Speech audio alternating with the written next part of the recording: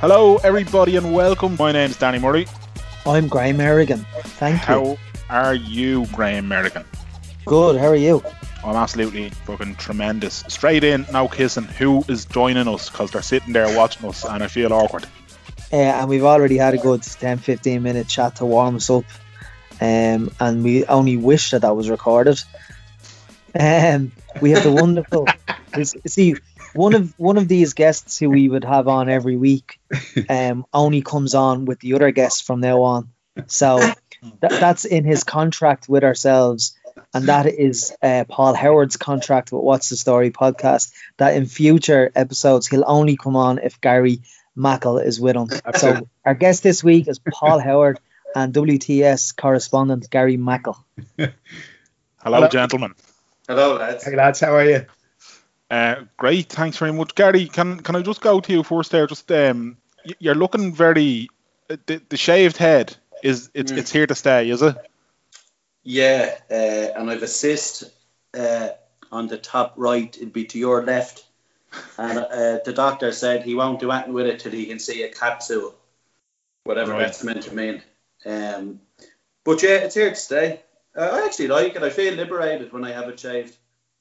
Liberated? Yeah. From what? I feel great. I feel like I want to get onto a motorbike and go and pick blackberries or something. Would you stop the bike? You'd have to stop the bike, wouldn't you? Ah, yeah. But you know what I mean? I've never seen a biker pick blackberries, so fuck it. I love the Two Hairy Bikers. That's a great show. Never watched it. I've never watched an episode of it. No. Are you serious? Never watched an episode Oh, of back me up here. Have you? I've never seen. I'm aware of them. Like, I'm aware of their socio-cultural importance, but I've never actually watched them. I do love cooking show. The Food Network would always be on in my room now. Yeah. Would you cook many of the things you see on these shows? Oh, absolutely not. No. No. I just have the mouth watering while I'm watching it. Would you, Paul? No, not really. Like, I can follow a recipe, like an idiot, but I can't. I wouldn't know how to. I wouldn't be cooking something and go, geez, do you know what would make this even better? A bit of ginger. I couldn't go off. Like, I'd do something bananas. I can add something nonsense. But I'm not mad about cookery shows, to be honest. Mary's watching the Great British Bake Off at the moment, and I just like the cooking bit fine, or the baking, whatever they're doing, But you're crying over fucking scones. Like, it's they made a bad scone, right? Why are you crying? I'm just thankful that you're saying scone and not scone. Scone. Oh, that's Protestants say scone, don't they? Yeah, I've very strong feelings about that one, on what side of the fence I fall on. Yeah. No, scone is Protestants say scone. It's very much a scone where I come from. Not that we had any. Hot cross buns. That's what we had. Hot cross buns, yeah. And they were free on a Wednesday. Am I right in saying in first year Lawrence's brother Fred cooks bakes scones up in the gaff? No, that's brownies.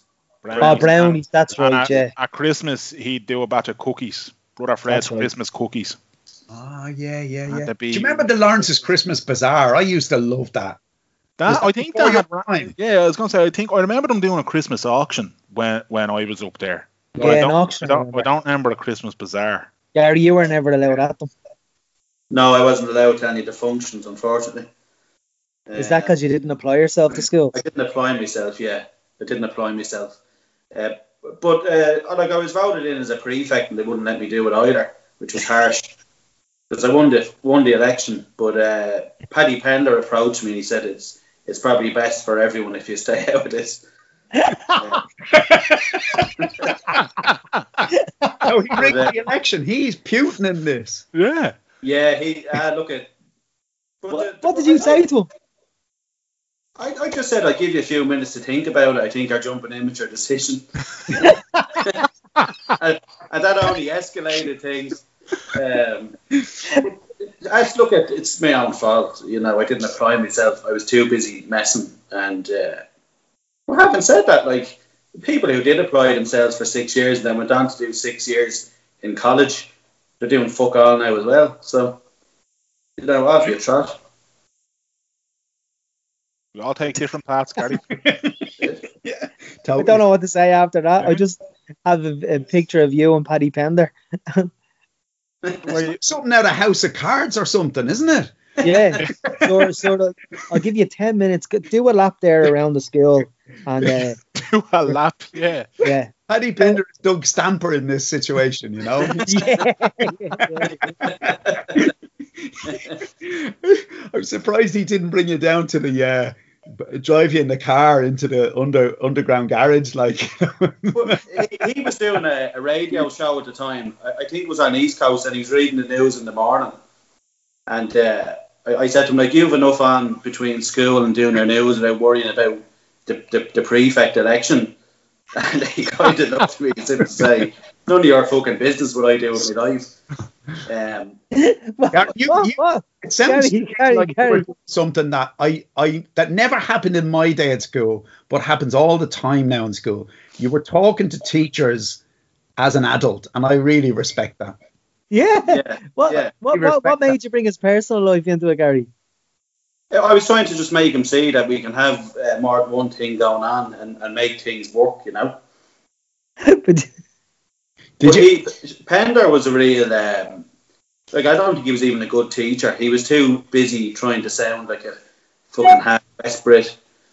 But he didn't have students in his heart. I always felt he was there for the few bob. As opposed to Terry Dooley was in it for the kids. That's the way I would look at it. Do you remember Lawrence's fondly, though, Gary, in general? Your school days in general, do you remember them fondly? Yeah, it was a good school. Still very close with people who I would have met there. Married one of them as well, actually. But it was a good school. I think the brothers ran a good show. There was one or two... like the light, do you remember that come on to the scene for about a year? No. I would have been in and let's just say he was a few sandwiches short of a picnic. He was running at about 60%, I'd say. But he organised a football tournament and he encouraged us not to wear boxer shorts. Sorry, hang on. What? and he didn't finish the school year. Now this is true. This can all be verified. And yeah, I don't remember. Yeah, and he very creepy. But he didn't finish the school year. He would have left in around March. Obviously, he should have finished up in the June. And about a year later, do you remember Johnny Harding from Wydeville? Yes. Johnny seen him in Euro Disney, and he was the man dressed up in the Winnie the Pooh thing. That's true. And I tell you who verified that, a member of the Guards, Robert Kavanagh, he'll verify that for me. That's a true story. I have to say, listening to Gary's stories about Lawrence's there, like,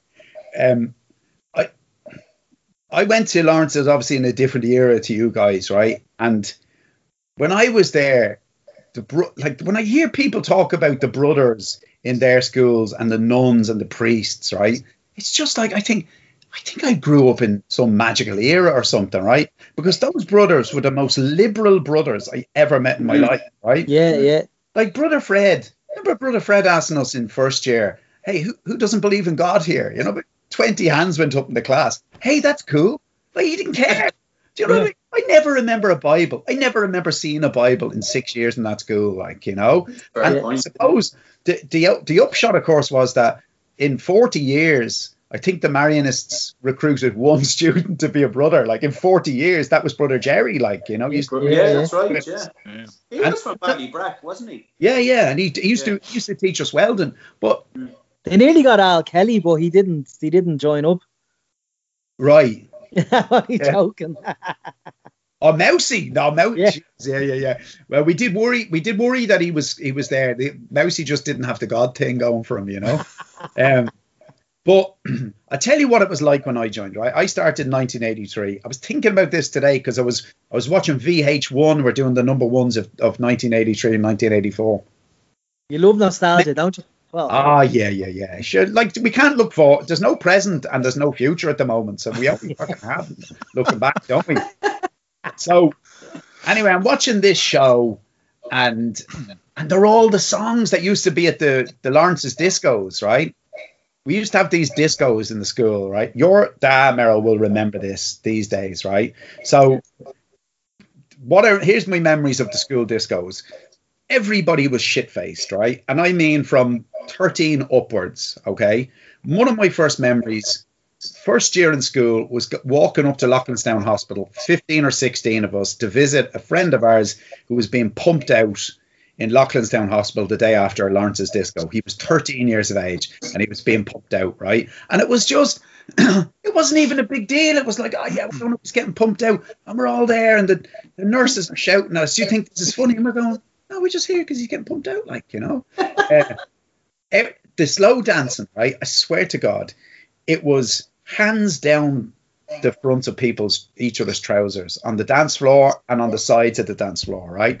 And it was like the teachers who were there were operating on a whole other level of consciousness and were totally unaware that they were. This was like the last days of the Roman Empire or something, right?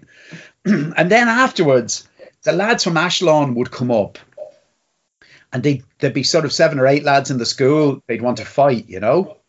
And every single school disco ended with a full-scale riot outside, right? And I mean, like 4 or 5 Black Mariahs would come and they'd be dragging people off each other, separating them and putting them at the back of the Black Mariahs. And then Brother Joe, who was the headmaster at the time, right? He would say the following week, it was American, as I say, we're very disappointed to see those scenes of violence at the end of the disco on Friday. If it happens again, we're going to have to seriously consider cancelling the discos. And it was like, and eventually they did, but it was about 4 years of this. And we were just looking at each other going, there's no way they can fucking let this continue, like, you know. And they just get this, we were given chance after chance after chance. Oh, it was brilliant. Brilliant. Like, they were so chilled out, those brothers, like, really, like, I liked them all, like, you know, and I liked all the teachers in that school. Even the ones I thought who were a bit mad, I've, you know, fond memories of them, like, you know. And yeah, they were a lot mad. I remember being in 4th or 5th year, and Brother Dave, we had him maybe 2 or 3 times a week, and one of the classes was like, oh, this is basically a free-for-all, ask me anything you want. Yeah. And one of the lads like, Sword, you wank. And like, he answered it, you know what I mean? Jesus. What did he say when he answered it? Well, he answered it, and he goes, he said, did he? Yeah, no. He said that he has done it, and that but he was going mad at the start because he said it's none of your business, and then everyone was like, whoa, and then he was like, of course we've done it before, like, because it was about all the brothers. Right. Yeah, I don't want to. I think the mental image I'm after getting now, I'd rather veer away from, to be perfectly honest with you. Brother Dave is a lovely man, though. He was. I think he was only there about 2 years when I think he went back to America when I was in about 2nd year, I think. Oh, really? Yeah. I seemed maybe 2nd or 3rd year. But now I only had him for a year or 2 anyway. I really love about the brothers, right? See, I meet a lot of people in you know, where I've worked. You know, they went to these schools, private secondary schools, where they basically, it's like an extended adolescence for life. Like they always go on about rock. Oh, I'm going back to rock are playing in the senior cup and all that. And it's not like that in Lawrence's, like, you know, they don't be bothering you for life saying you need to come back and watch the basketball team. But anytime something happens in your life, they appear on your shoulder in a really nice way. And I know that because my brother died this year, you know, and I turned up the funeral, and Father Mike, Matter Mike, yeah, I was talking to him at it, yeah. Taught Mark religion is doing the mass at the funeral, like without anyone contacting him, you know. They're kind of like a benevolent God looking down over Ballybrack. And any sadness or misfortune, they're there for you. I just think that's lovely, like that. And they're not in your life, in your face or anything like that. But you get the emails to say such and such a person from the class of 72, his mother died or something. I think it's really, I just think it's a great thing, you know. I'd agree with you, and I think I'd be the same. I the whole my time at school with great fondness, and just, you know, I'd struggle to have a bad thing to say about it. But like that, I mean, I'm not living in Dublin anymore, but I think the last time I bumped in to any of the brothers, I think it was actually Brother Fred and Father Mike in Tesco. Now, Fred remembered me straight away, and I could see Mike trying to figure out who I was. And I could see him when he was working through it, and he's trying to piece it together from the conversation I'm having with Fred. And my man and dad used to have a fruit and veg shop, and they'd go down every week and get the fruit and veg off them. And when Fred mentioned the shop, Mike's eyes lit up, and he was like, the Murray family. Yeah, I got you. I mean, that's a great impression. It's brutal though, like, because I met Jerry Morta and Mr. Glenanne in the last 3 or 4. Mr. Glenanne, certainly, I met him last year, and when I met Jerry Morta maybe 5 or 6 years ago down Dún Laoghaire, both of them were like, remind me of who you are again. I was like, I was the only fucking wheelchair user you had, lads. Can you not remember me fucking name? But you know, like, they had so many kids pass through their lives over the years. I had this French teacher, Miss Foley. I don't know if you had her. Like, she was great, you know, but I was a bit of a messer in her class, and she had a word with my mother at one of the parent teacher meetings, and I just realized I was being a fucking dick in the class, like, you know. And so I mended my ways and actually gone on all right with the French after that, you know. And anyway, I met her in the dog run in Cabinteely Park about a year ago. She's a lovely little Jack Russell, you know, and we were chatting away. And I'd be thinking in the back of my head, like, I wondered if she remember what a little prick I was, you know? Yeah. And she says to me, halfway through the conversation, did I have you for anything? And you just realise, like, these teachers, we just pass through their lives, right? And they might not remember us from year to year, but the impact they have on us is absolutely huge, because we're still talking about them. Look at us, we're half an hour in here and we're still talking about our teachers from school.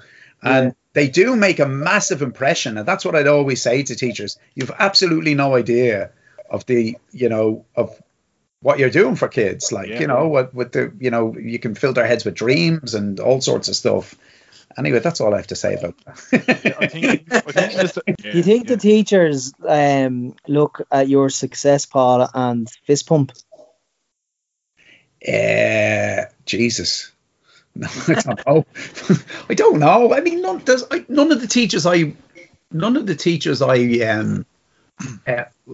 was in, you know, I had in school are still there. Like, when I go back to Lawrence's now, and the odd time I do, the teachers are like young enough to be my children, you know. They're just so young. So it just feels like a totally different school now. Like, but you know, people like Paddy Pender, who taught me English, as well as Jerry Murta, I got on great with those teachers, you know, and did really well under them. So I don't know. I suppose maybe I don't know if they kind of fist bump. I don't know how much effect teachers have in that way. You know what I mean? Like, yeah. I don't know if any of them would have looked at me at school and said he's gonna write books one day, or he's gonna be a sports writer or something like that. Like, you know, it's just, I think we're all just, they're just I think a lot of teaching is crowd control, right? And we were a tough crowd in Lawrence. I don't know what yous were like. We were a fucking nightmare, you know. And any teachers who, you know, were a little bit tough on us or whatever, I totally understand it now looking back. I've gone into classrooms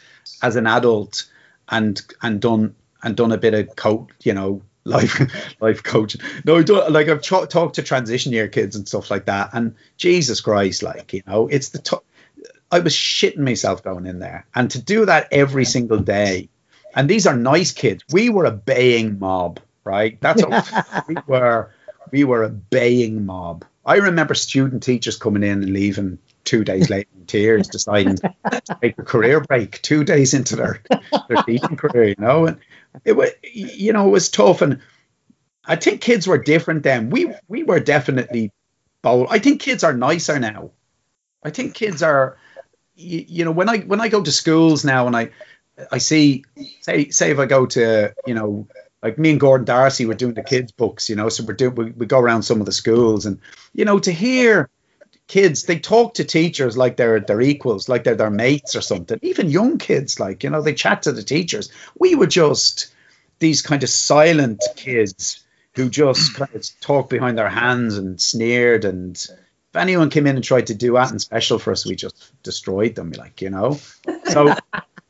So given all that, I think what they were doing in Lawrence's, all of them was just miraculous. Like, you know. Gary, what are the Mackle children like with school? Do they take after you, or do they take after your lovely wife? No, they're taking after their mammy, thank God. Their grades and stuff are always really good. The teachers always like them. They're taking after Gemma, thank God.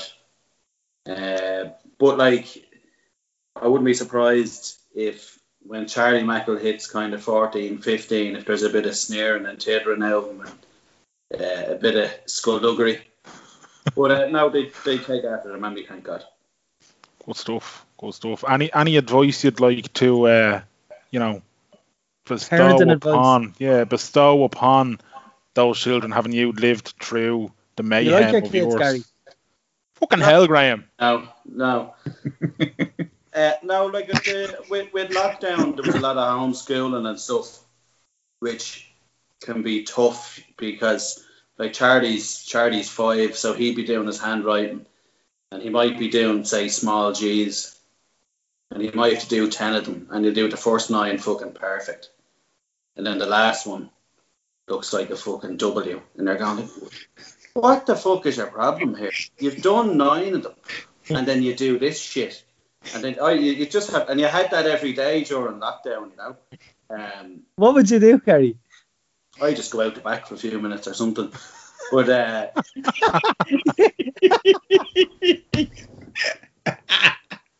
Ella's, just because of a letter.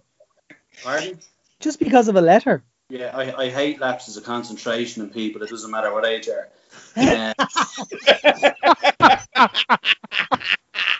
Ella got part of her homework one of the days during lockdown was to write a brief essay on Leo Varadkar. Oh, Jesus. So she was excused from that exercise. By you? I just said to her, draw a picture of a snake and we'll send that to her teacher. But no, I tell you, teachers, I hold them in much higher regard now. You know, having sat through homeschooling for 3 months, Jesus wept it on how they do it day in, day out. And then, you know, I think we underappreciate them. We used to remember for years, 3 months holidays every year, shut the fuck up, get on with it. But I tell you, they work hard, they earn their money. Let them on. So you won't be looking forward to the next lockdown, Gar? Well, if Patrick Power Limited keep paying full pay, bring a lockdown on.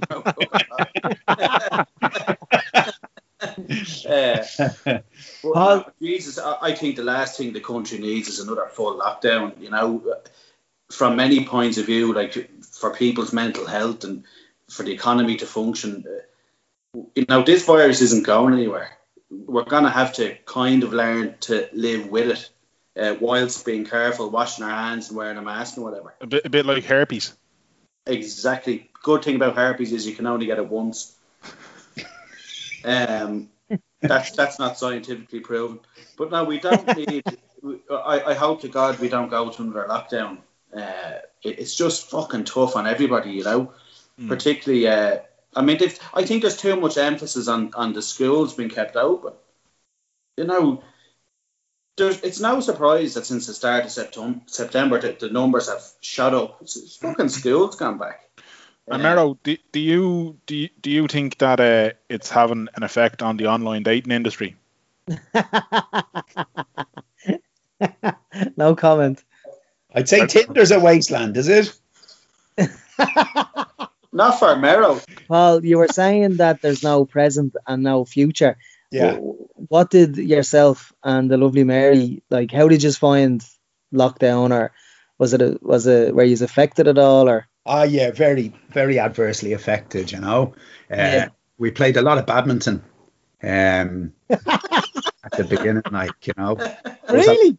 Yeah. Like Mary says, we play a bit of badminton just at lunchtimes, So anyway, we went out the back garden every day, April and May, when the weather was nice. We were playing a lot of badminton, but Mary had a few moves which she never told me about. She had a few shots in her locker, and I was like, I'm like every Irish person, right? I have badminton on my CV under hobbies, but I haven't played it since I was 11, right? Right? Fuck it, hobbies, badminton. Anyway, so I'm whacking at the shuttlecock, right? Because I've all the terms and everything, the racket and the shuttlecock and everything, right? And we're whacking it back and forth over the picnic bench. And the next thing, Mary's playing these backhanders, I said, where'd you learn that? And she said, I played a bit in Cabinteely when I was 13 or something, same time as I played when I was 13 as well. But she was like the Manchurian candidate. She had, it was triggers. When something had happened, this move would come from nowhere, boom. So she started trash talking me then, because I'd be friends with Sheila O'Flanagan, the author, and she played badminton for Ireland, right? So I was telling Sheila on Twitter I'm playing a bit of badminton. So she's giving me a few tips. So she's coaching me, So anyway, so I start bringing a few moves in there. Mary said, where'd you learn that? I said, I was chatting to Sheila O'Flanagan. So Mary had just slammed me out of it, from nowhere. She just produced this move, and then she'd say, go in and tell Sheila O'Flanagan about that. So it was really, really nasty. And I knew it was starting to affect me when one day I put the heating on and I put Mary's badminton racket on the radiator to try to warp it. And I really did do that. And it wasn't even as a joke. I really was trying to affect her game without her realizing, But then it leaked into this, because we've been in Avoca lockdown since the 12th of March. So we're here all the time, right? Just all the time. And Mary has an office upstairs and I have the office downstairs. And I'm listening to her doing her Zoom calls at work. So I know all her colleagues. I'd be saying to her, she's in great form today. So I'm like her work colleague. But then our work language is starting to leak into our private lives, right? So Mary said to me about 3 weeks ago, she says, subject to capacity and availability, could you do the dinner tonight? Jesus. And what did you say back? I don't know, because I don't speak that management jargon, But it was that's when I knew, this is starting to affect us all, It's and I finished Netflix, right? I finished Netflix. Nothing left on that. Watched all of that. And there's nothing, it's just, there's no films in this. This thing has taken away all of the stuff that's good in life, right?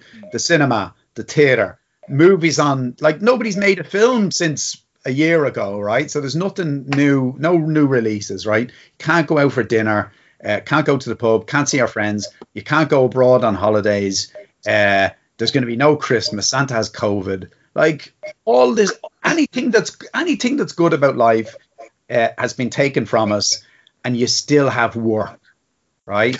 You know what I mean? That's unaffected, right? That's totally unaffected. Up at 5 a.m, work your arse off, finish at 6 or 7 in the evening. That's going nowhere, right? But all of the stuff that made life worthwhile, the grouting in between, all the little bits of pleasure that that kept you sane, they took that from us.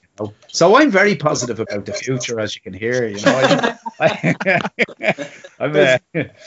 There's two things I'd say there, though. In terms, I don't know if any of you have seen it. There was a movie that came out, I think it was at the start of lockdown, called The King of Staten Island. It's well worth a watch if you haven't seen it. And then the other thing I'd say, and Paul, you'll probably be looking forward to this as well. there is a new Bruce Springsteen album coming. Yeah, that's essentially it. Like Liverpool, yeah, I'm hoping that'll get me through. You know, and the Bruce Springsteen album. That's 2020. Like, you know, nothing else good came this year, but the Bruce album, counting the days. Like, you know, and I think I've waited too long for this though. I kind of thought, like, he was out after September 11. He was out with The Rising within a year. After Bush, he was out with Devils and Dust within a year. And he's taken 4 years, like, and he really needs to fucking rinse Trump on this album, like, you know. And sure, Trump will be gone by then anyway. So maybe you reckon? Yeah. Yeah. Yeah, the more I look at it, the more I just think, like, he does have lunatics supporting him, and there's a lot of lunatics. But I don't know. I just feel as though enough Americans have gone, all right, look, we got it wrong. Well, Danny, you had said at the last election that you had felt he was going to win. I don't know whether you thought that as a cynical or whatever, but you thought he was going to win. So you actually think he's not going to win, and you're obsessed with American presidential elections. I put money on him last time. I was that convinced of it. I think he was about 4 or 5 weeks before the election. I think it still got him as high as 4 or 5 to 1. I put money on it because I was like, he has it. Like, everything that time around, right? If you look at it, it's like what Paul was saying about that work speak creeping into normal life. Trump is brilliant at these, like, catchphrases, you know. So he had build the wall. He had crooked Hillary, lock her up. Yeah, all these, and they were sticking. They were everywhere. You know, this time around, he has Sleepy Joe. That's it. He's gone quiet. Make America Great Again isn't quite as bouncy as it once was. Keep America Great just doesn't have the same tone to it. He doesn't have the emails to fucking keep banging on about and all that. He was hoping the COVID thing in some way would give him a bounce. I don't think it will. I think Biden will wipe the floor with him. I really do. Somebody said to me this morning that he declassified some files or something like that about Hillary. I think that months ago. From the Russia election. No, we sent out a tweet this morning calling for the complete unredacted files from the biggest hoax and witch hunt in American history, the Russian investigation. And the Democrats are like, yeah, do release the unredacted version. We'd love to see them as well. Like, but I can't see him. I just can't. There's plenty of lunatics over there, but I just don't think he has. I think anyone who was a fence sitter the first time out and thought, you know what, we need a change. He's going to be different. He will drain the swamp. All those kind of things. Just he hasn't got that bounce this time around. Paul, why do you think we're a bit too infatuated with America? We're living in the era of the American empire, you know. Yep. You know, there've been lots of empires through history. You know, Napoleon had his empire, and Hitler had his empire. The Brits had their empire, and we're living since the Second World War. We're living in an era of the American empire. You know, they're not here militarily, but they are here culturally. You know, Jesus, Irish kids now grow up speaking with American accents. You know, from all the television they watched. I think, you know, artistically, you know, the movies they produce, the music they produce, it's our language, you know, it's our language. And will you stay up the night of the election? No. No, I'd stay up for the Eurovision. I wouldn't stay up for that. Danny, are you staying up for the election? I am, with the week off work that week anyway, so I said I would. So I'm staying up for the NBA and I'm staying up for the election. That's where I'm at. And I'll always. Are you interested? Yeah, slightly. Danny was saying, like, about Trump being 4 or 5 to 1. I'm backing him. I remember him being as big as 8 to 1 actually. And I was looking the other morning in work at, you know, where the market moves are in the American election, and money's coming for Trump all the time, actually. I think he's even money now. He was 100 to 30 about 2 weeks ago. So it's a big enough move in a novelty market as such, you know. I mean, like, we're sensible people, right?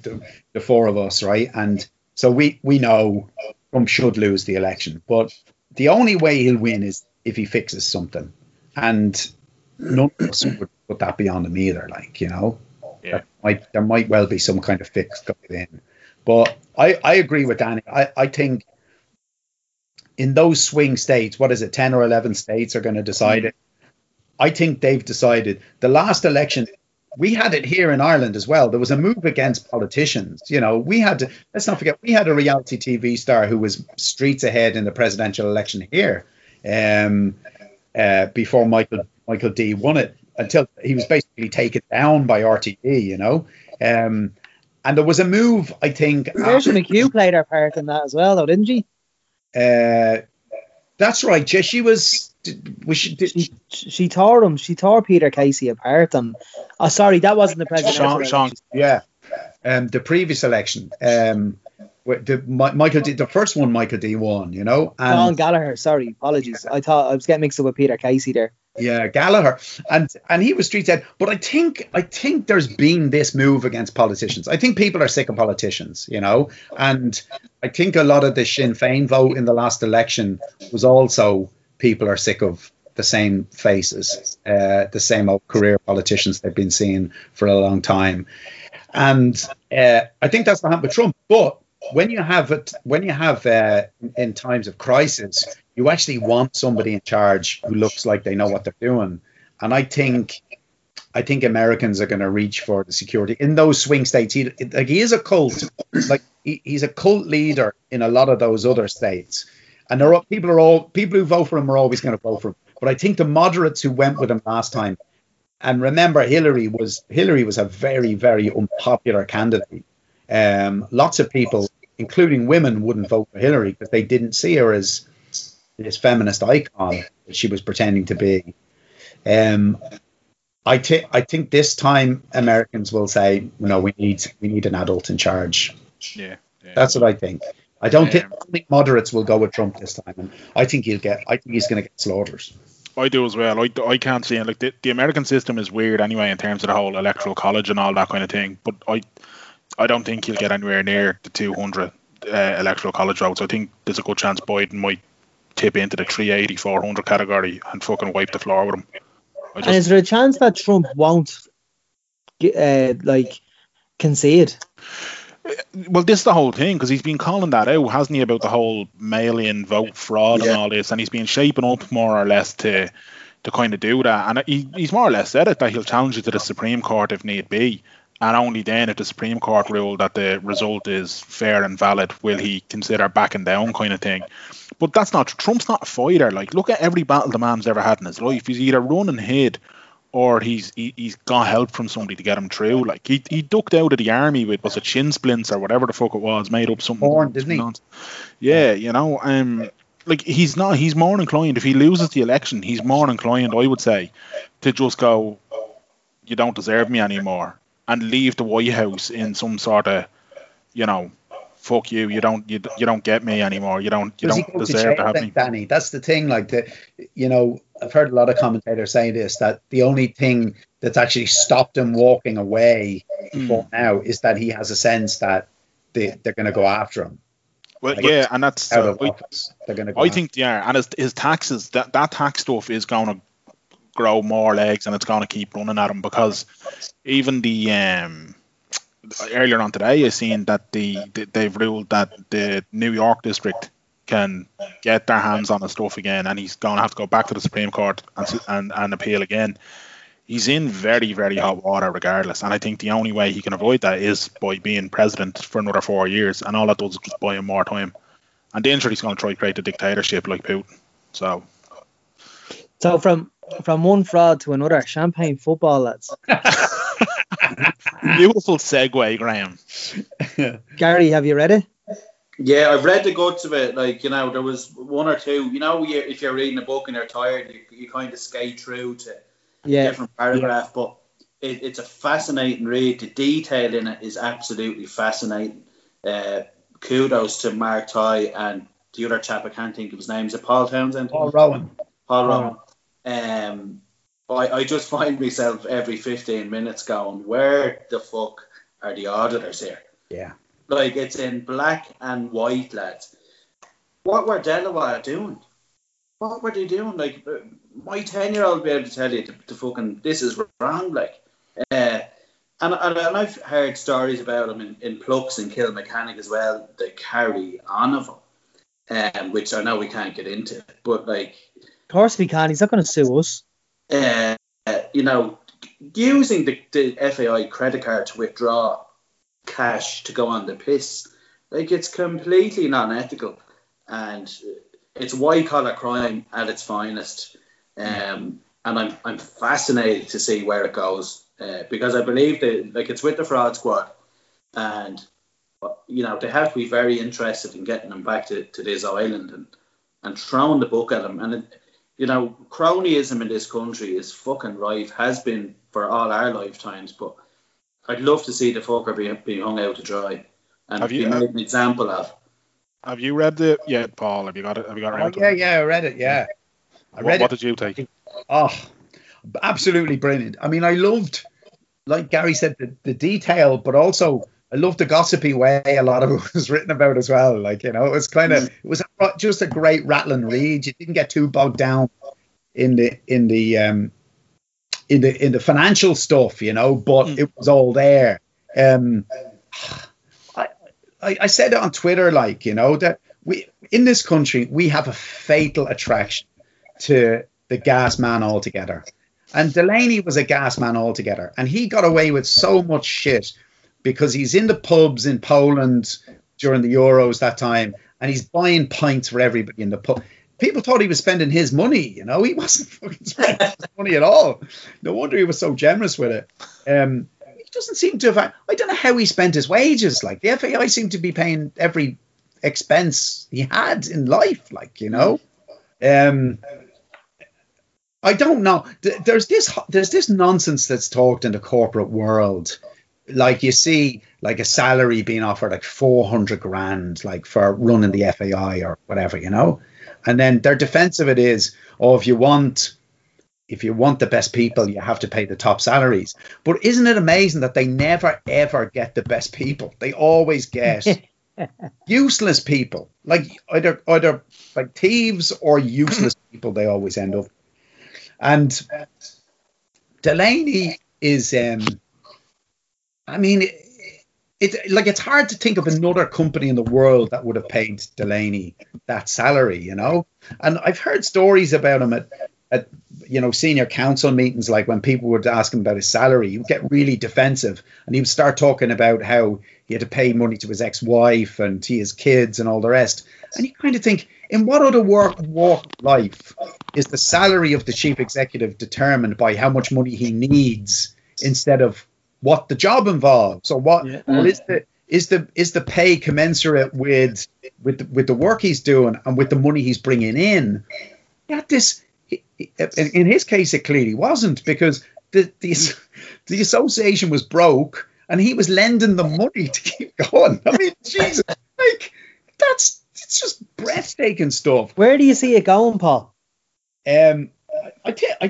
Personally, I think he'd be charged, and I think the full rigors of the law will be applied to him, as is always the case with somebody who didn't play rugby or go to school. You know, like, you know, like, I'm afraid, you know, there's that old saying that the only people who ever go to jail are the people who didn't know the right people. And, you know, I kind of think in his case, he doesn't know the right people, like, you know, when you hear about a court case, and there's always this bit at the end where the barrister says, after, you know, when they're doing the sentencing, the barrister says, but I should to take into account that he comes from a very good family. Like, that always means he's middle class, right? That's basically, that's the appeal, like, where but the well-heeled barrister to the well-heeled judge, he's saying he's one of us, like, you know, don't, but I don't know with Delaney, like, you know, I just, I'm sure the full rigors of the law will be applied to him. But I mean, I would just love to see some kind of justice. In a way, reading that book, like, it was the story of a man's midlife crisis, really. Like, that's what it was, like, you know. Yeah. When you read sort of between the lines of the balance sheet, you just think, this man is in his 50s, like, you know, and he's living like he's, you know, like he knows he should have done when he was like 24 or something. But see, John went and became an accountant And I kind of think, see, me and Gary, right? I don't know about you lads, but we lived our wild years, right? Right? I definitely lived in my 20s, right? But I'm sure if I went off to become a chartered accountant, I wouldn't have. And I think I don't need a midlife crisis now, and I won't be asking the Irish taxpayer to pay for my midlife. Yeah. But Delaney, that's what I think happened to him. I think he just realised. I think he got into his 50s and he went, or in his late 40s, and he just thought, Jesus Christ, I wasted my life becoming a chartered accountant.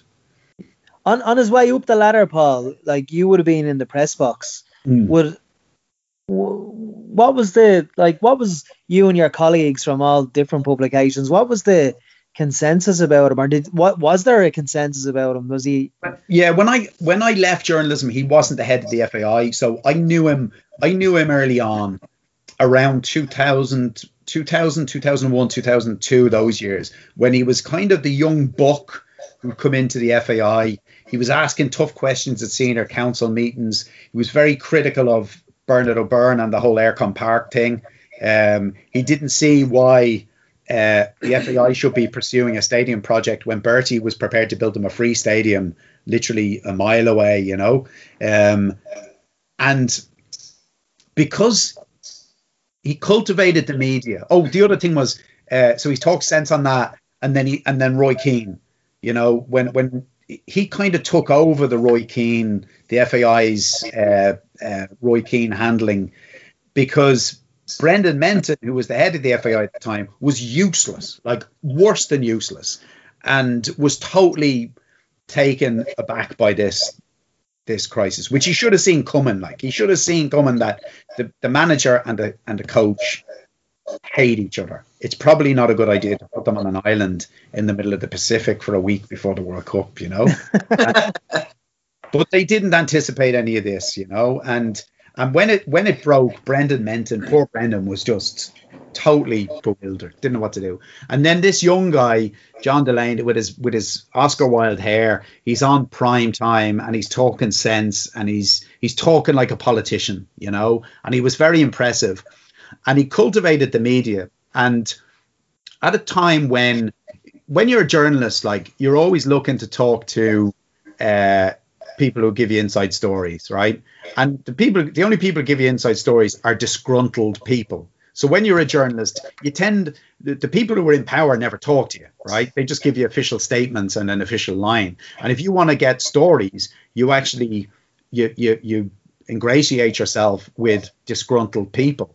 But then those disgruntled people are using you to get into a position of power. So then they're in that power, and then you've got to find other disgruntled people to tell you that they're shit. And that's how journalism works. Like, you know, it's how political journalism works. It's how business journalism works.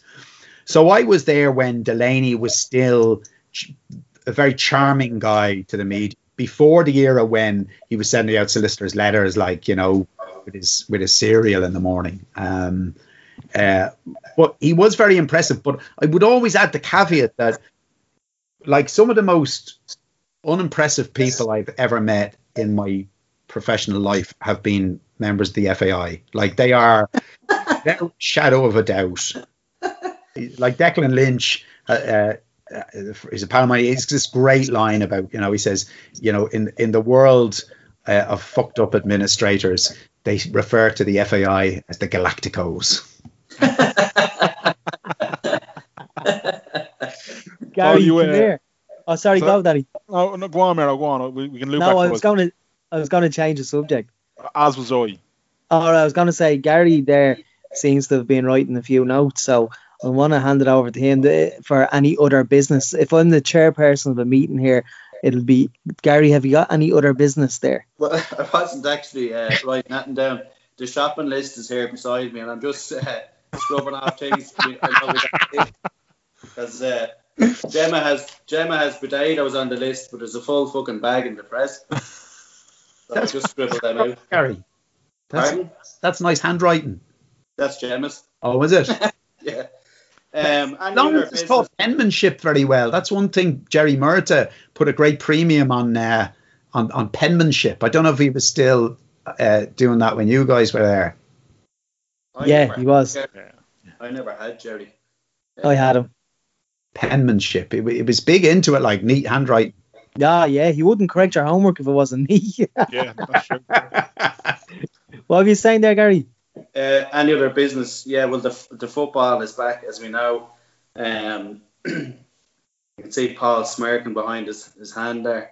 Do we really want to get into this, Gar? Do we? I haven't watched the Liverpool Villa match yet, so don't tell me. I'm thinking of watching it tomorrow. Just don't tell me even if there's any goals in it. I just feel better if I get this off my chest. So obviously, Solskjaer will be gone in the next kind of 7 to 8 weeks. As we all know, we can smell it coming. The Yanks haven't backed them, and you can see the trends in the spending. So whenever they qualify for the Champions League, they don't actually spend in that summer. But when we finish 7th now this season, they'll probably spend 150 million next year. Was I borrowing him there or something? Christy Moore. Look, it's just an absolute shit show, that club, and it's been ran into the ground. But my tangent is, how on earth, who signed off on that deal for the Glazers to buy the club, to buy it off the strength of what the club was worth, and then take out over $1 billion, 1.4 billion in 19 years? I mean, who signs off on this stuff? It's an absolute shit show. And I know Paul's happy about all this, but I mean, we're looking at this club being ran into the ground. The stadium's falling apart. It gives me no pleasure, Gary, whatsoever, like to see it, you know. But I think, see, like United are where Liverpool are now. You've been through the cycle, right? And you're young enough to have only known success, right? And I was the same when I was following Liverpool growing up in the 70s. And then, like 1991, like we were signing Mark Walters and fucking like Paul Stewart, right? And I was going, what the fuck is this? And my dad said to me, it's over. You don't understand, it's over. And it would have been the same for my dad as a Spurs fan. Spurs had their era, you know. But you're right, United, it is a shit show. And like they put the fella in charge of the gift shop in charge of transfers. Like that's bad business there. But the thing I don't like with United, this is why I can't believe Ferguson has any input there. It's hard to understand. Ferguson never bought bad lads, right? Ferguson never brought anyone like Pogba into the club, for instance, you know? Like he never brought a player who was clearly trouble like Pogba. I think he got rid of Pogba, didn't he? Yeah, he allowed him to leave on a free. And he, I don't think he'd have brought him back. Like he never brought somebody like Sanchez into it. I mean, what the fuck was that about? Like Alexis Sanchez, he wants to leave on the day he arrives. Like, you know, so Ferguson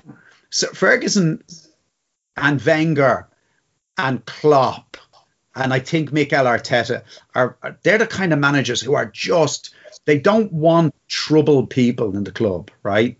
You look at the way Klopp got rid of Sacco, like, you know, it was just, don't want somebody like you in this club, and he's out the door the second he caused any trouble. But I look at United making the same mistake, like Cavani now. Like, what is that about? Why didn't they just use the money? Why didn't they just use the money that they're going to give Cavani over the next 12 months in wages and add it to what they were offering for Sancho and get Sancho in? It just doesn't make any sense to me. They don't need. You know, one of the things United have going for them, I think, is that front three. You know, and they're actually really they've made a mess of the defense. I don't know what's going on with Harry Maguire. I mean, I saw that footage of him arguing with with Marcus Rashford that the referee got the decision right. It's remarkable. Marshall off and not Lamela, and your captain is actually siding with the referee and telling Rashford, no, he's. I mean, that's a very strange mentality. I was trying to think of what Keane would be saying to the ref. Screaming hot spittle in his face, probably, you know. COVID. At the start of that game, I looked at Maguire coming out of the tunnel, and I genuinely said to myself, he looks troubled. Yeah. He looks as if he's after seeing a ghost. Yeah. And then you know, he performed like he held the shit in for 90 minutes. He was absolutely shocking. Unlike Kieran, or unlike Eric Dyer. Yeah. Didn't hold Oh, the shit yeah. for 90 minutes. Yeah, I mean, Maguire's not.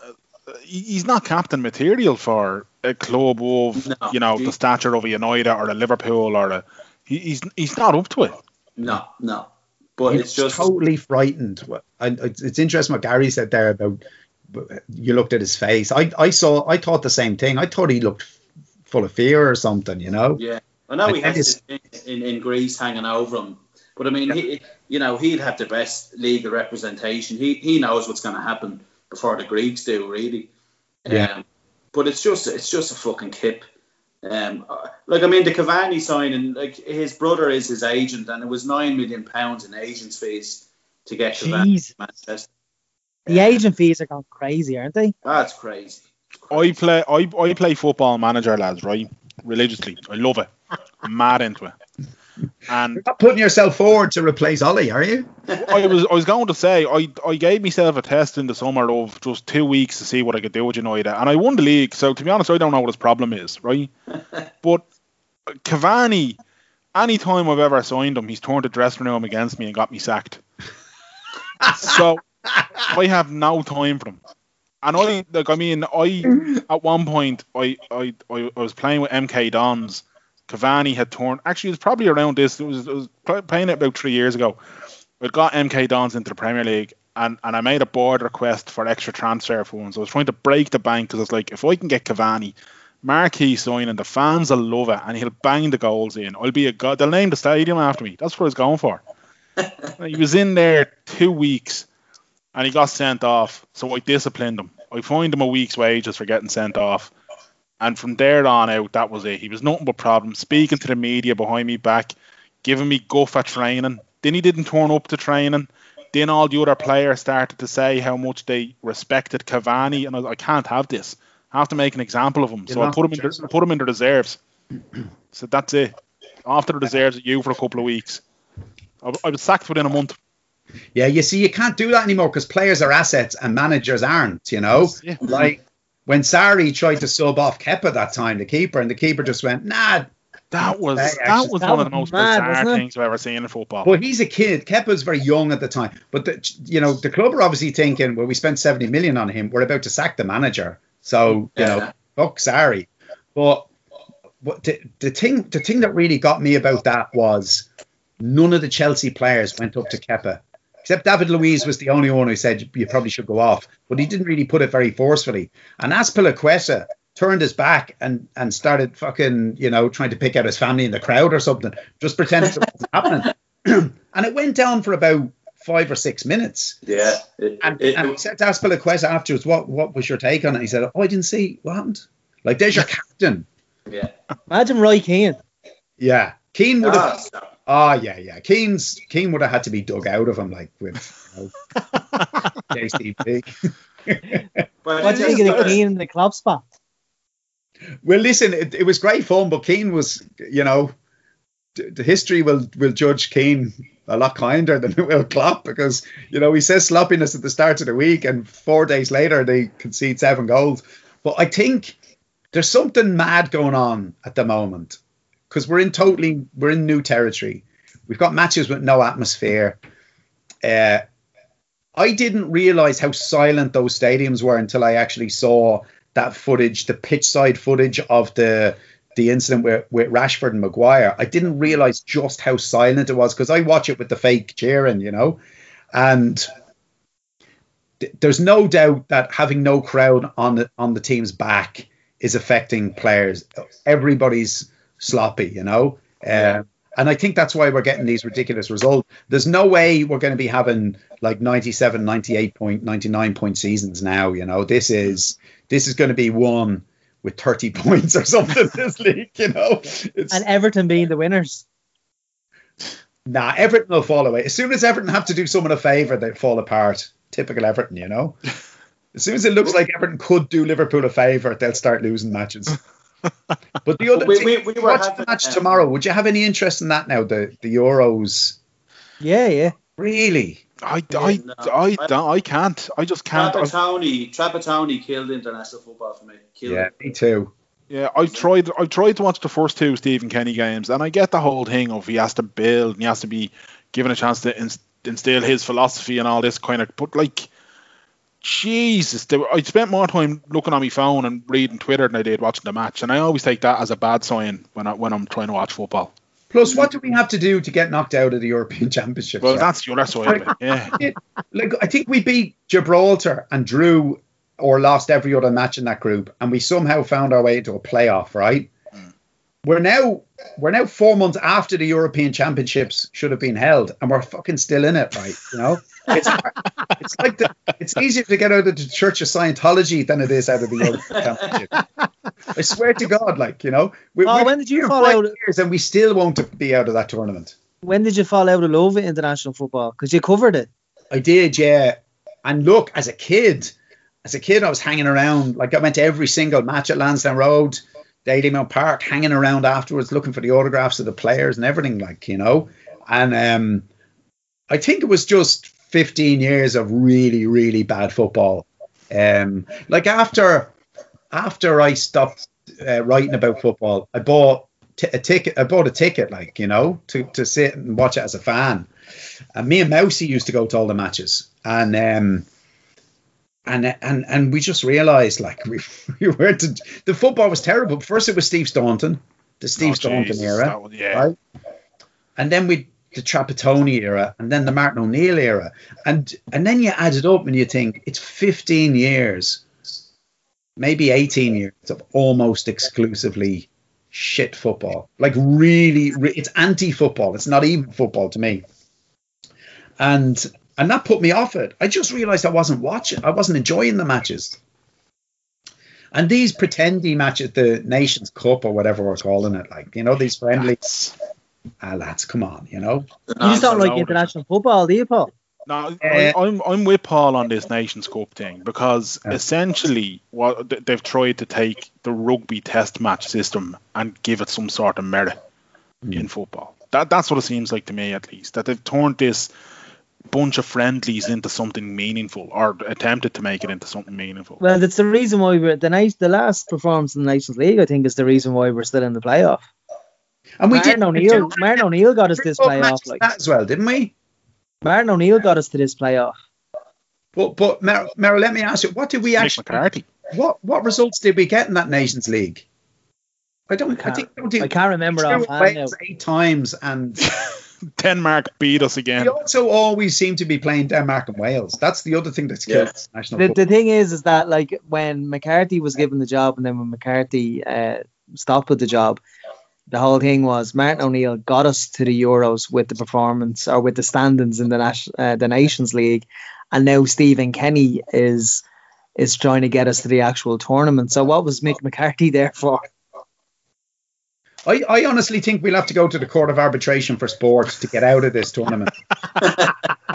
We'll have to take a case to Europe to say, we don't deserve to be at these finals. They keep fucking sucking us back in again. You're not out yet. There's a playoff. They've even had the draw. Everybody knows who they're playing, and there's still an X where Ireland are going to go. But we just won't play ball and qualify for the thing. There's an interesting parallel here between the success and decentness of Irish football and Ireland at Eurovision. We've been muck since the late 90s in both. Yes. You know, and Steve Staunton and Dustin, I think, were around about the same time. The gaffer. You know what I mean? So, like, I just think there's something in this, lads. I think if we win the Eurovision, our luck will turn around. Rock and Roll Kids. We never had a song better than Rock and Roll Kids. As far that as is true, yeah. Of all our winners. For me, that's the greatest Eurovision song of all time, you know. Diggy Lay wasn't bad now, Paul. Yeah. Yeah, oh yeah. Hum that one again. Sweden won that in 1984, lads. Just putting that out there. There you go. Yeah. I always like Niamh Kavanagh in Your Eyes. In Your Eyes is a good one, yeah. I like The Voice as well. Oh, The Voice, yeah. I tried to chat her up at a Blur concert. The RTX 4 days after her Eurovision win, like, you know, I saw her and I thought, Jesus, like now I overshot the runway, you know. But I sidled up to her and gave her a bit of, you know, gave her a line or two, you know, and she just. No, didn't you try something similar with Donna and Joe? Who? With Donna and Joe. The fuck is Donna and Joe? These are niche Eurovision jokes that would slay in the George lads. That's all I'm saying. What were the lions, Paul? It wasn't the two Colombian lions, was it? This is back in '96, like, you know, when you know, I was a thinner man, and I had slightly geekier glasses, and everything seemed possible, you know. Gary, have you any other bar business? Yeah, I've a tip for anybody that has a Triton T90XR electric shower. Come on. Ours is 12 and a half years old, and for the last week it sounded like one of the punters after Church Wall in Dunleary. It's just screaming out of it. So somebody in work said to me, all you need to do is turn the electric off at the cord, turn it off at the fuse box, screw out the front piece, and just dust it all out and hoover it. And I said to myself, something not right here. But anyway, I've done it. And the fucking thing is bingo. It's brand new. Wow. Yeah, delighted with myself. That's on a slightly related topic, Gary, because you might have to answer this, or this pal of yours, who sounds great. We bought a silent kettle a year ago, right? And it was unbelievable, right? To the point where I couldn't hear, I'd be in the office, I couldn't hear it in the kitchen if it was ready or not, right? But it only stayed silent for about 3 weeks. Now I can hear it from the end of the road. I go down the village in Avoca to get the chocolate hobnobs, right? And I know when the kettle's boiled because I can fucking hear it a mile away. It's what brand is it, Paul? I think it's a movement. No, hang on a sec. Will you bear with me a sec? I'll go check. You're fired away. Yeah. Watch out, Humphrey. Watch out, Humphrey. Making it off. Humphrey thinks he's going to get biscuits or something now. He'll be snapping when I'm he comes just going to back. grab my kettle because ours is a silent one. Here it is, Gary. It's a Russell Hobbs. Gary's just gone to check his now, Paul. All right.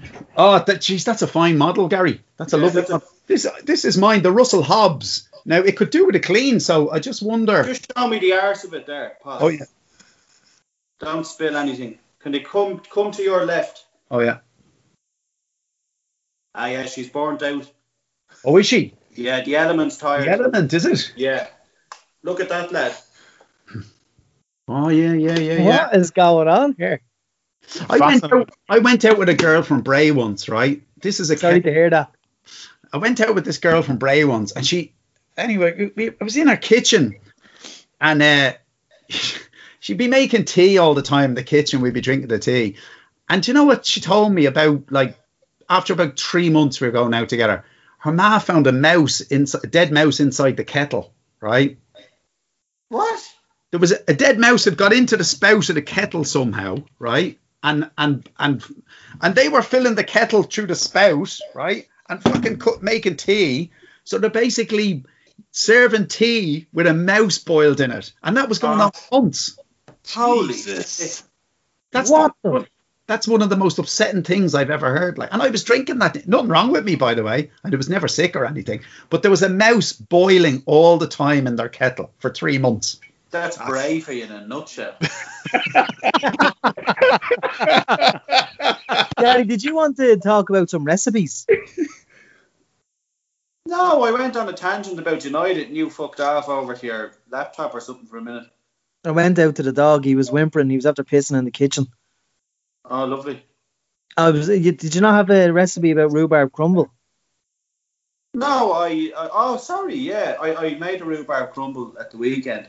And I was making the crumble, which I used flour, sugar, butter, but I crushed some cornflakes into it.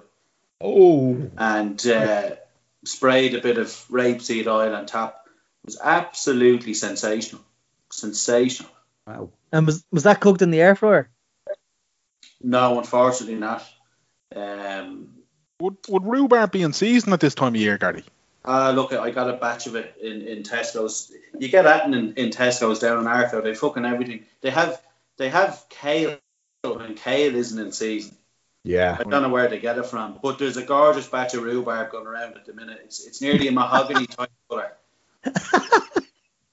It's gorgeous. But you could even get a greenish rhubarb. It's how you treat it and deal with it, you know. Yeah, everything's in season all the time now. Like, you know, when we were kids, you'd only get strawberries for about 2 months of the year, you know. Yeah. Now they're the all rep. Fertilizers are a game changer now. That's why we're all dying when we're fucking 60. Yeah.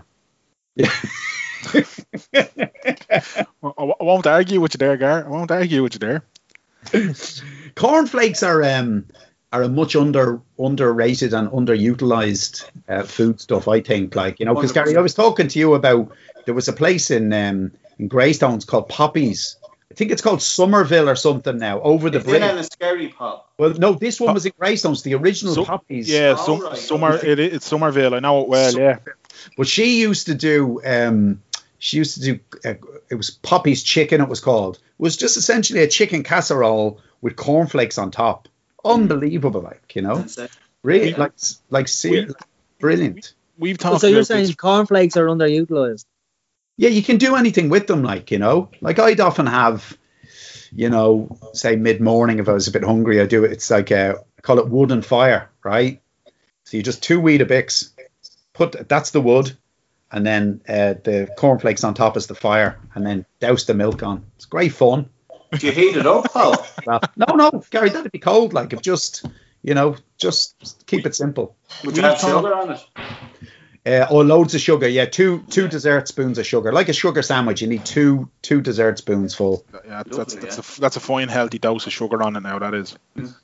We've talked about cornflakes a lot on this podcast, Gary. I think at one point we were referring to a bowl of cornflakes in the evening as one of life's great pleasures after your dinner. Instead of a dessert, a bowl of cornflakes. Yeah, or a jam sandwich.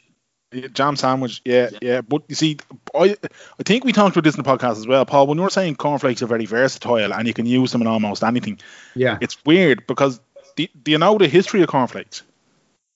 Yeah, you told us on this before. No, Paul doesn't know it. This is fucking fascinating. John Kellogg, the man behind Kellogg's, invented cornflakes to essentially get rid of any want of horniness. They're meant to be for people who are celibate. They're meant to be so bland that they kill any sexual urges. Jeez. So that's John Kellogg was he was I don't know what fucking sect of Christianity it is, but it's not one where you just there's nothing, you don't even look at your partner. You're married because you have to be. Or something, are they? Something like fucking But everything he did in life was basically to say, Don't even think about sex. Just eat cornflakes there, and you won't have any desire in you. Jesus. So it's anti-aphrodisiac. Exactly. Yeah. This is all declassified. You can look this up and read it. This is fact. I was reading recently about we went to Kerry and we went to the Blasket Islands, and I was reading this book about life on the Blasket Islands, and the priest used to say, if the priest heard that it's a certain type of fish made a parishioner horny, he would they would ban it, right? And they were known as Isknalappen, right? That Isknalappen, I think it means like the fish of the bed, right? And like monkfish was reckoned to be an aphrodisiac, and mackerel at one point was reckoned to be an aphrodisiac. And they banned them. Like the priest basically said to them, you can't be eating that because they're Isknalappen. They were all told you'll go to hell, you know. And anyway, that was kind of Isknalappen. Jesus, that's mental, isn't it? Yeah. So cornflakes are the opposite. Like they're that's mad. Now I have to say I haven't. I'd have to watch out for that. But I mean, I can't say I have had thoughts in that direction immediately after eating them. Yeah. Wouldn't fire in midday giving you wood. John Kellogg wouldn't approve of that at all now. He wouldn't approve of that at all. Lads, I've enjoyed our chats as always. But I'm conscious we all. I don't know, Graham. Have you had dinner yet? Usually when we record, we don't have dinner, but we started late tonight. Yeah, we all have had dinner yet. You did have your dinner. I didn't, so I'm fucking lepping. I was eating I was pecking at a bowl of crisps here throughout the podcast. Those crisps are rippled sour cream and onion. I didn't think they still existed, lads. They do, yeah. They're beautiful. They're great on it. What do you have for your dinner, Merrill? Pardon? What do you have for your dinner? And lamb. We'd lamb as well, Merrill. Oh, lovely. Yeah, we had a couple of hatchets, the lamb hatchets that you get in Dunn's. Stunning. Beautiful, yeah. Love lamb. Yeah. What do you have, Gary? I done a Ruby Murray. I cooked it yesterday and set it overnight. It was lovely. Really that's a horrible thing to do, to leave it overnight. No, it's not. That's the only way. When you're making a curry, that's only you do that with stew. You don't do that with chicken curries. No, you absolutely do it with any saucy dish. Leave it sitting over. 100%. Sorry, Ainsley Harriet. It's always nicer the second day, isn't it? 100%. Yeah. Well, Gary, what are you going to have now, Danny, at this hour? I wouldn't at this hour. I might have a bowl of cornflakes after that chat now.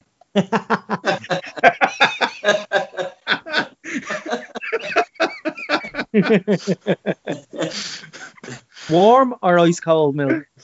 I'm not fond of warm milk in general, on any sort of, like, obviously in a coffee or something, you're getting a latte or whatever. But like, I'd never heat me milk up for Weetabix or cornflakes.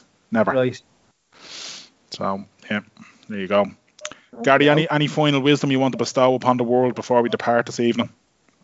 No, just brace yourselves, get ready for the winter and level 5, because we're going there, and keep well, wash your hands, wear a mask, don't be a prick. The latter bit I appreciate the most there. Paul, the new Ross book is out and doing well as always, and in your second book with Gordon Darcy it's out for Christmas, is it? Yeah, it'll be out next week, actually. It's in the shop. Blue Thunder, it's called. We were signing copies in Bray today. It was a bit weird. There's a warehouse above the shop in Bray, in Dubray, and there was 1,000 books in there we had to sign, but we were across the side of the room from each other, and we both had masks on and gloves. It was all just a bit strange, but Jesus. Yeah, that's what I wrote that book during the first weeks of the lockdown. Well, we did, me and Gordon. So we'd kind of talk to each other every day about plot twists and all the rest, So it was what kept me sane when I wasn't playing badminton for the first 3 weeks of the lockdown. Paul, is next year's Ross book written? No, I'm about to start it now. In fact, I'm plotting it out at the moment. Usually takes about sort of 2 to 3 weeks just to plot it all out, because I do every single plot twist, every twist and turn. I map it out, so there's no surprises when I'm writing it. So I like to just be able to concentrate on the funny lines when I'm writing it. I know where everything's going. So that'll be the next few weeks. I can't wait to hear about Ross on a motorbike heading up to pick blackberries now. That's what I'm taking away from. With a shaved head. Paul, have we an update on the book that you're doing for Penguin in the UK? No. Yeah, okay. I finished it. It's finished. It's written, and it's gone. It's gone to them last week, but they haven't announced it yet. It's coming out in June of next year, but I haven't really announced what it's about yet. Because then it might take attention away from the next Gordon Darcy book or something. Have we an update on Ballybrack Boys? I'm hoping by the time I'm on next, I'll be telling you about it. Oh. Christmas, woohoo! Oh yeah, we have to do Christmas. You see, you don't have me and Gary on enough. You have Gary on more than me, but see, he doesn't have a reciprocal deal where he'll only come on if I'm on, but I'll only come on if he's on. It'd be great if we were all in the one room, but I don't think that'll happen anytime soon either. Unfortunately, not. No, I think it's although we might get on to our friends in Fitzpatrick's and see can we get one of the big conference rooms, and we'll all sit 40 feet away from each other in one of their lavish banquet halls. Oh yeah. That'd be great. Like at each end of a table, a big, make it happen. That'd be the job. Yeah. Okay, yeah, that's Christmas tree in the middle. Danny, yo, Where can you listen to our podcast? Wherever. Just put WTS pod in. Fucking anything else that pops up is fake news. You just want me and Merrow's heads looking at you. Thank you. So what he meant by that was search WTS pod in any podcast provider: Spotify, Apple Podcasts, Stitcher, Podbean, Podcast Republic. He's at Danjo Murray on Twitter, Instagram. I'm at Merrigomania, Twitter, Instagram. He's at Gar Mackle Twitter. Don't follow him. He's very volatile at times, especially when he's had the Polish beer. Paul's at AKA Paul Howard on Twitter, and he's a diamond on Twitter. And that's us for another week. Just before you go, Danny, can you just move your camera down a little bit? Jesus, I thought that was a two-headed dog on the couch.